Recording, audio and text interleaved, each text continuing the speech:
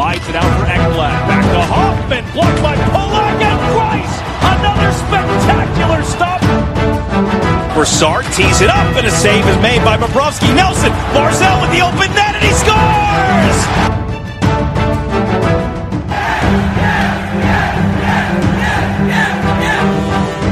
Hi, and welcome to the Locked On Islanders podcast, part of the Locked On Podcast Network, your team every day. I'm your host, Gil Martin. I'm an Islanders columnist and historian, and I wrote the book Ice Wars, which covers the complete history of the Islanders' rivalry with the Rangers from 1972 to the modern era.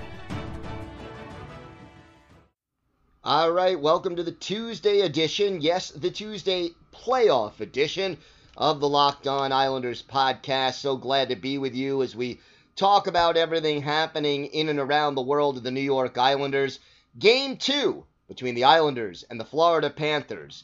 Today at high noon, we will have a full preview of the game on today's show from a whole lot of different perspectives, especially the Islanders, but we'll also take a look at what the Panthers are saying and doing. We'll talk about the status of Johnny Boychuk as he is trying to recover from his head injury.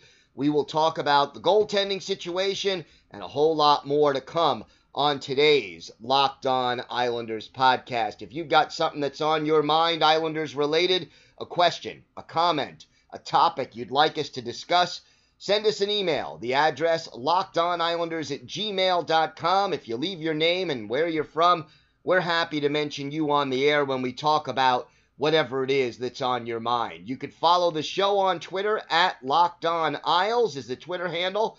And you could follow me, Gil Martin, on Twitter at IceWarsNYRVSNYI. And we'll keep you up to date on all the latest Islanders happenings and news as it happens. All right, so Game 2, a matinee today up in Toronto, 12 noon, and the early start is always something that has to concern hockey players, and I think it'll concern them a little bit less during this whole bubble pandemic situation than it would under normal circumstances. But the thing about hockey players are creatures of habit. And it is usually their habit that you wake up, you have a morning skate, you have a nap, you have a pregame meal, and then you have, your warm-ups, and then you have the game, and so on. There is a routine that both psychologically and physically players are used to and that they adhere to, and the more you deviate from that routine, the more potential, issues there are as far as the way a team performs. Now, already being in Toronto, being in a bubble, staying in a hotel and not being allowed to leave, all of those things means that nothing is quote-unquote normal, that the routine has already been broken. And the whole key for the Islanders, and it affects both teams equally if you think about it, but the whole key is that the Islanders need to get enough sleep and be physically and mentally ready to go for that 12 o'clock noon face-off in games 2 and 3. Now, if there are a fourth and fifth game, if they are necessary, we don't know the times yet. That's still to be determined. But tomorrow, Wednesday, 12 noon, games 2 and 3 for the Islanders. So they better be ready and get used to that time frame pretty quickly. The advantage of having that 12 noon start is that the ice will be in the best condition it can be in under the circumstances. And that is something that is, not so hard to ignore. It's something you shouldn't be overlooking. Obviously, the ice quality is an issue that affects all teams out there. But, look, first of all, it is August. It is warm. And if it's humid and warm, that makes it tougher to maintain good ice conditions, regardless of where it is that you're playing. Now, we all know, for example, Barclays Center, Madison Square Garden, these are arenas that have traditionally had issues with the ice. But Toronto, usually among the better ice surfaces out there, playing first means the ice surface will be in better shape. You'll have truer bounces. You will have, easier time skating, passing accurately, etc. So that is the good thing about the early start for the Islanders, and hopefully that is something that they can do that will really move things along and help them play the kind of hockey game they want to play. And I think, especially for the Islanders, they want to be able to get the puck out of their own zone smoothly and efficiently. And if the ice is in better shape, they will have an easier time doing that. Instead of, you try to clear the puck, it hits a rut in the ice, it takes a funny bounce, it's a turnover, and then Florida has that golden scoring opportunity that the Islanders' defense would not otherwise allow. So, again, something to keep an eye on. The quality of the ice is always a factor in the National Hockey League. A little bit of news and notes that doesn't directly deal with this playoff series, but I think it is certainly worth a mention. Yesterday, the Islanders put in an application to trademark the stable, and from the barn to the stable. So they're trying to sort of set up a nickname for the new arena, the UBS Arena in Belmont, and they're going to try to get it to be called the Stable, and then they trademark or are attempting to trademark the Stable, and from the barn to the stable, which is really from the Coliseum to the UBS Arena. So Islanders putting in for those trademarks. We'll see if they officially get it, but clearly, they're looking for that nickname, that branding, that way to refer to the new arena that will, become popular. And I guess when you think about it, the fact that it's so close to Belmont Park, the horses all there, that's where they get to call it, why they get to call it the stable. And from the barn to the stable is sort of the passing of the tradition from the Nassau Coliseum to the new UBS Arena. So Islanders making those moves, trademarking those two phrases or sayings, and we'll see when and if they get official approval for that. All right, when we come back, we'll talk about Johnny Boychuk's status for Game 2, the Islanders' goaltending approach as we head to back-to-back games, and how the Panthers are looking at Game 1 and Game 2, what changes they might make. So lots more to talk about on today's Locked On Islanders podcast. All right, welcome back to the Locked On Islanders podcast. Injury situation. The big injury suffered by the Islanders in Game 1.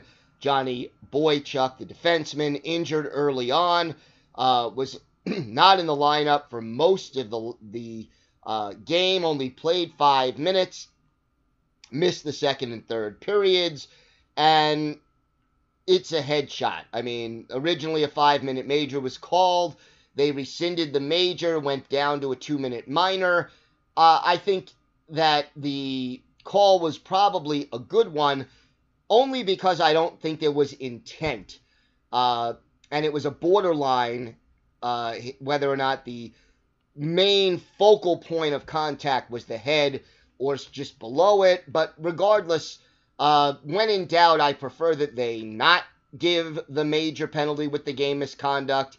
I wouldn't have objected loudly if they would have. Again, I think it was kind of borderline, but especially in the playoffs, unless it's a flagrantly dirty hit, you don't want the referees deciding the outcome of the game. So, anyway, Boychuk, doubtful for today's game, did not practice yesterday.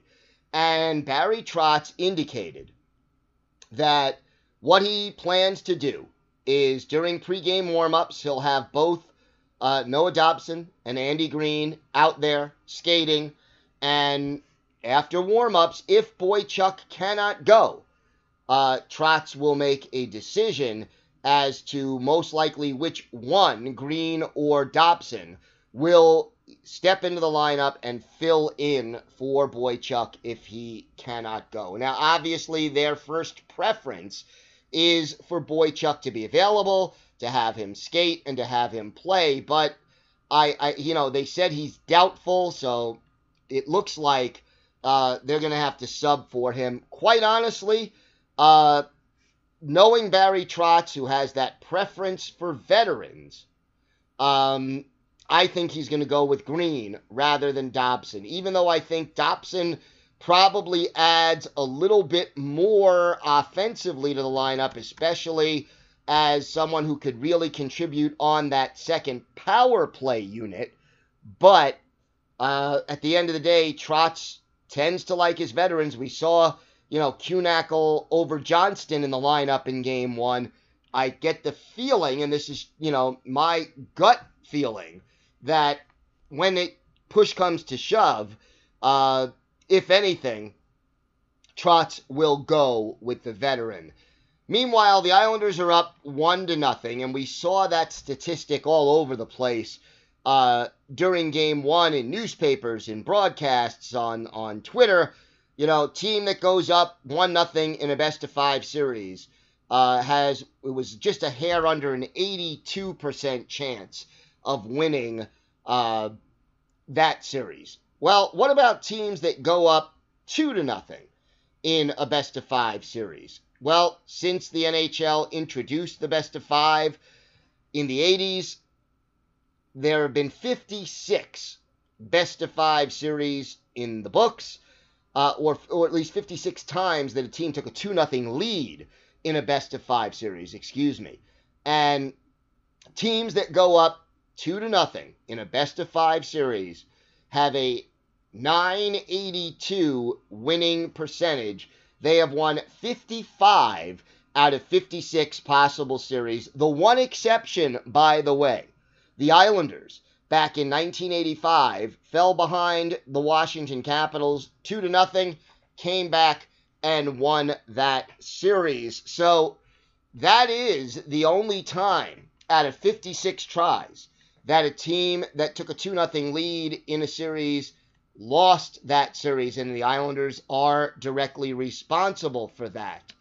So, a big game coming up today for the Islanders. You take that 2-0 lead, you are in a very commanding position for the rest of that series. And unquestionably, that is where the Islanders want to be when things get started. So, look, they are hoping for good results all the way around, but you take that commanding 2-0 lead, and we'll see.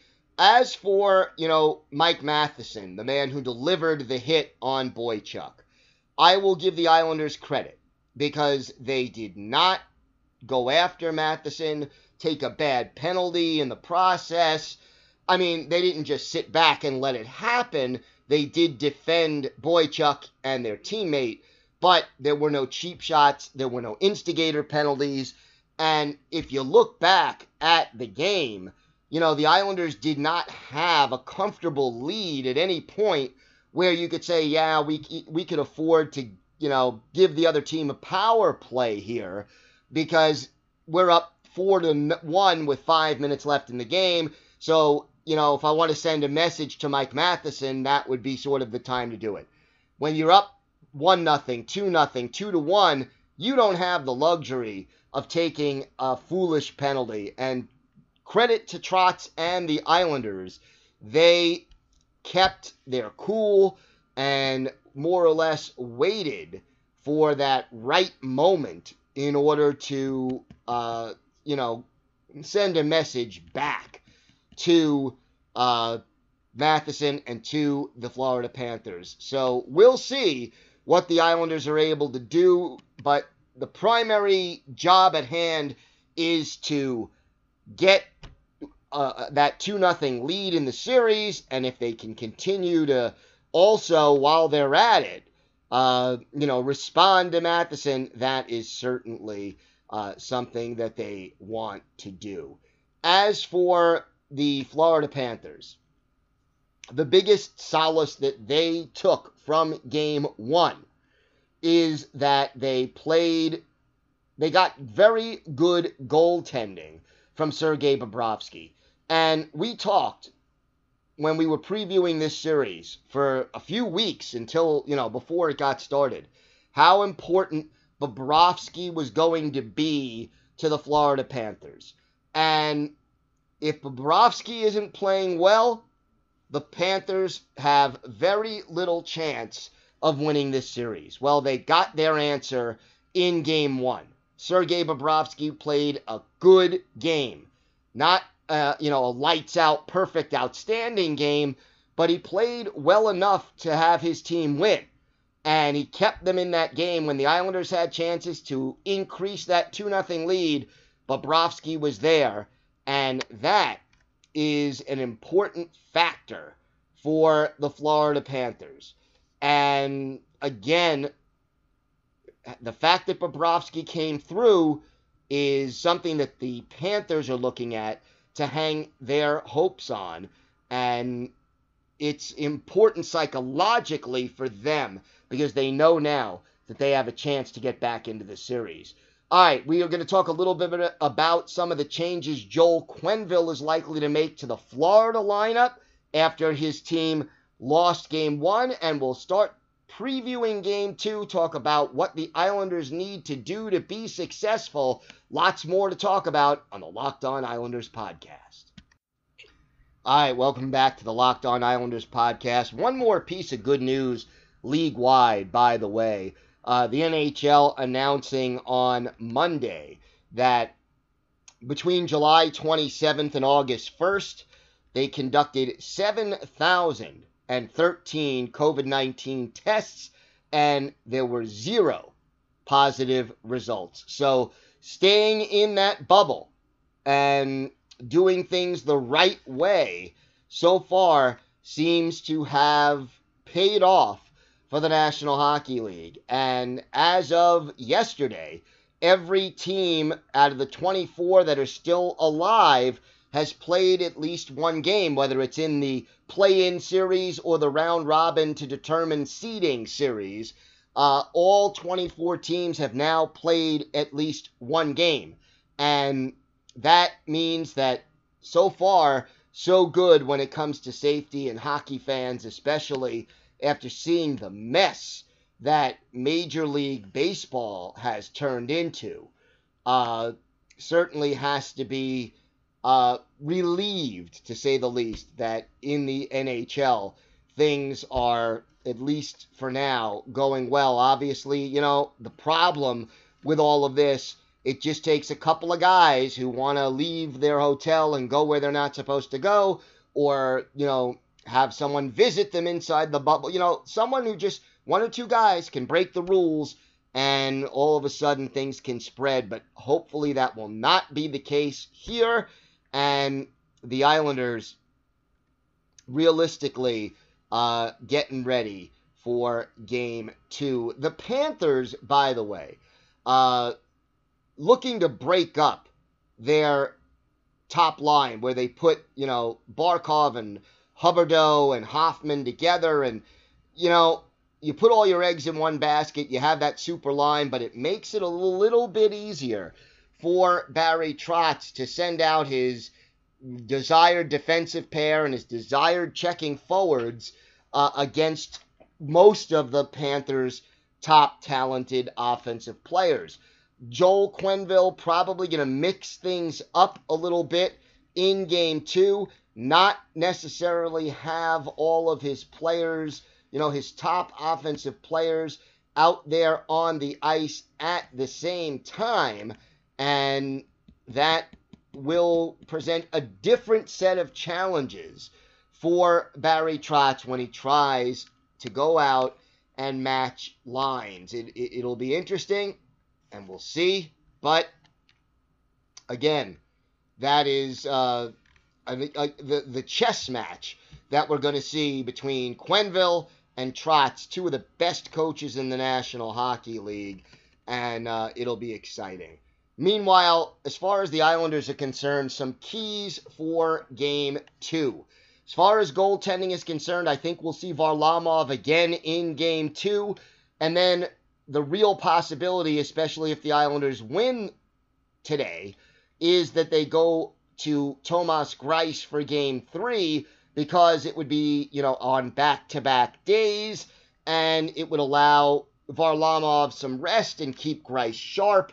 So if the Islanders go up 2-0, I think it's likely we see Greiss in Game 3. If the Islanders lose Game 2 and Varlamov plays poorly, I think it's very likely we see Greiss in Game 3. The Islanders, again, played their style in Game 1, and that is so very important. And they have to hope that they can continue to play their style in Game 2. And it's interesting, a quote from Joel Quenneville that was up on the Panthers official website. We've got to make sure that we're smart with how we approach the game. A defensive mindset in all zones is part of it as well. If we can have better puck possession, a better puck possession game, open up in the offensive zone with a little possession, it can help our game. And the Islanders defensively did a fantastic job of smothering the high-powered Panthers offense and limiting their scoring chances. According to the website naturalstattrick.com, the Panthers only had 5 shot attempts from what are considered high danger areas on the ice. That's half of what they averaged over the course of the regular season. They averaged a little more than 10. So as far as the Panthers are concerned, they've got to try to get more offense going, but the Islanders have to be very, very pleased with the way they were able to stifle the Florida attack in Game 1. And again, I think that's why Barry Trotz would go more with Green over Dobson if it comes to that, because Green, A, is the veteran, and B, is more reliable in his own zone than Dobson, who would be facing a whole different kind of a situation in his first NHL postseason game and so on. So, again, Islanders are a defense-first team. They've got to keep doing well at special teams, and they've certainly got to continue to get scoring chances from that third line, that Pajot, Kuhnackel, Brassard line. It worked very well in Game 1. They want more of the same in Game 2. And I think the other thing is you have, you really want to get Matthew Barzal, Anders Lee. You want to get Jordan Eberle, that line, going and get them more involved in the offense and more involved in the scoring. They had some chances in Game 1, but I think the Islanders would like to see a little bit more from them in Game 2. And again, as far as the Islanders are concerned, they want to just keep on doing what they're doing. The Panthers, by the way, were encouraged that in the second period and third period, they outshot the Islanders.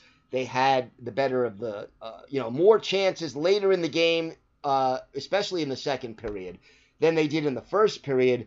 But again, in the third period, it was the Islanders limiting the chances, and especially encouraging if you're an Islander fan. Florida scored that goal 23 seconds into the third period, and that cut the lead to 2-1. And it would have been so easy for Islander fans and indeed even Islanders players to say, uh-oh, here we go again. But they didn't do that. They clamped down, they limited Florida's chances, and they ended up holding on to win the hockey game. All right, that's going to do it for this edition of Locked On Islanders. Now, tell your smart device to play the most recent episode of Locked On NHL for a league-wide perspective on the National Hockey League. Have a great day, everybody. Enjoy Game 2 of this playoff series play-in round. We'll be back tomorrow with a full recap of Game 2 and a quick turnaround to preview Game 3. Remember, our episodes drop a little after midnight every night.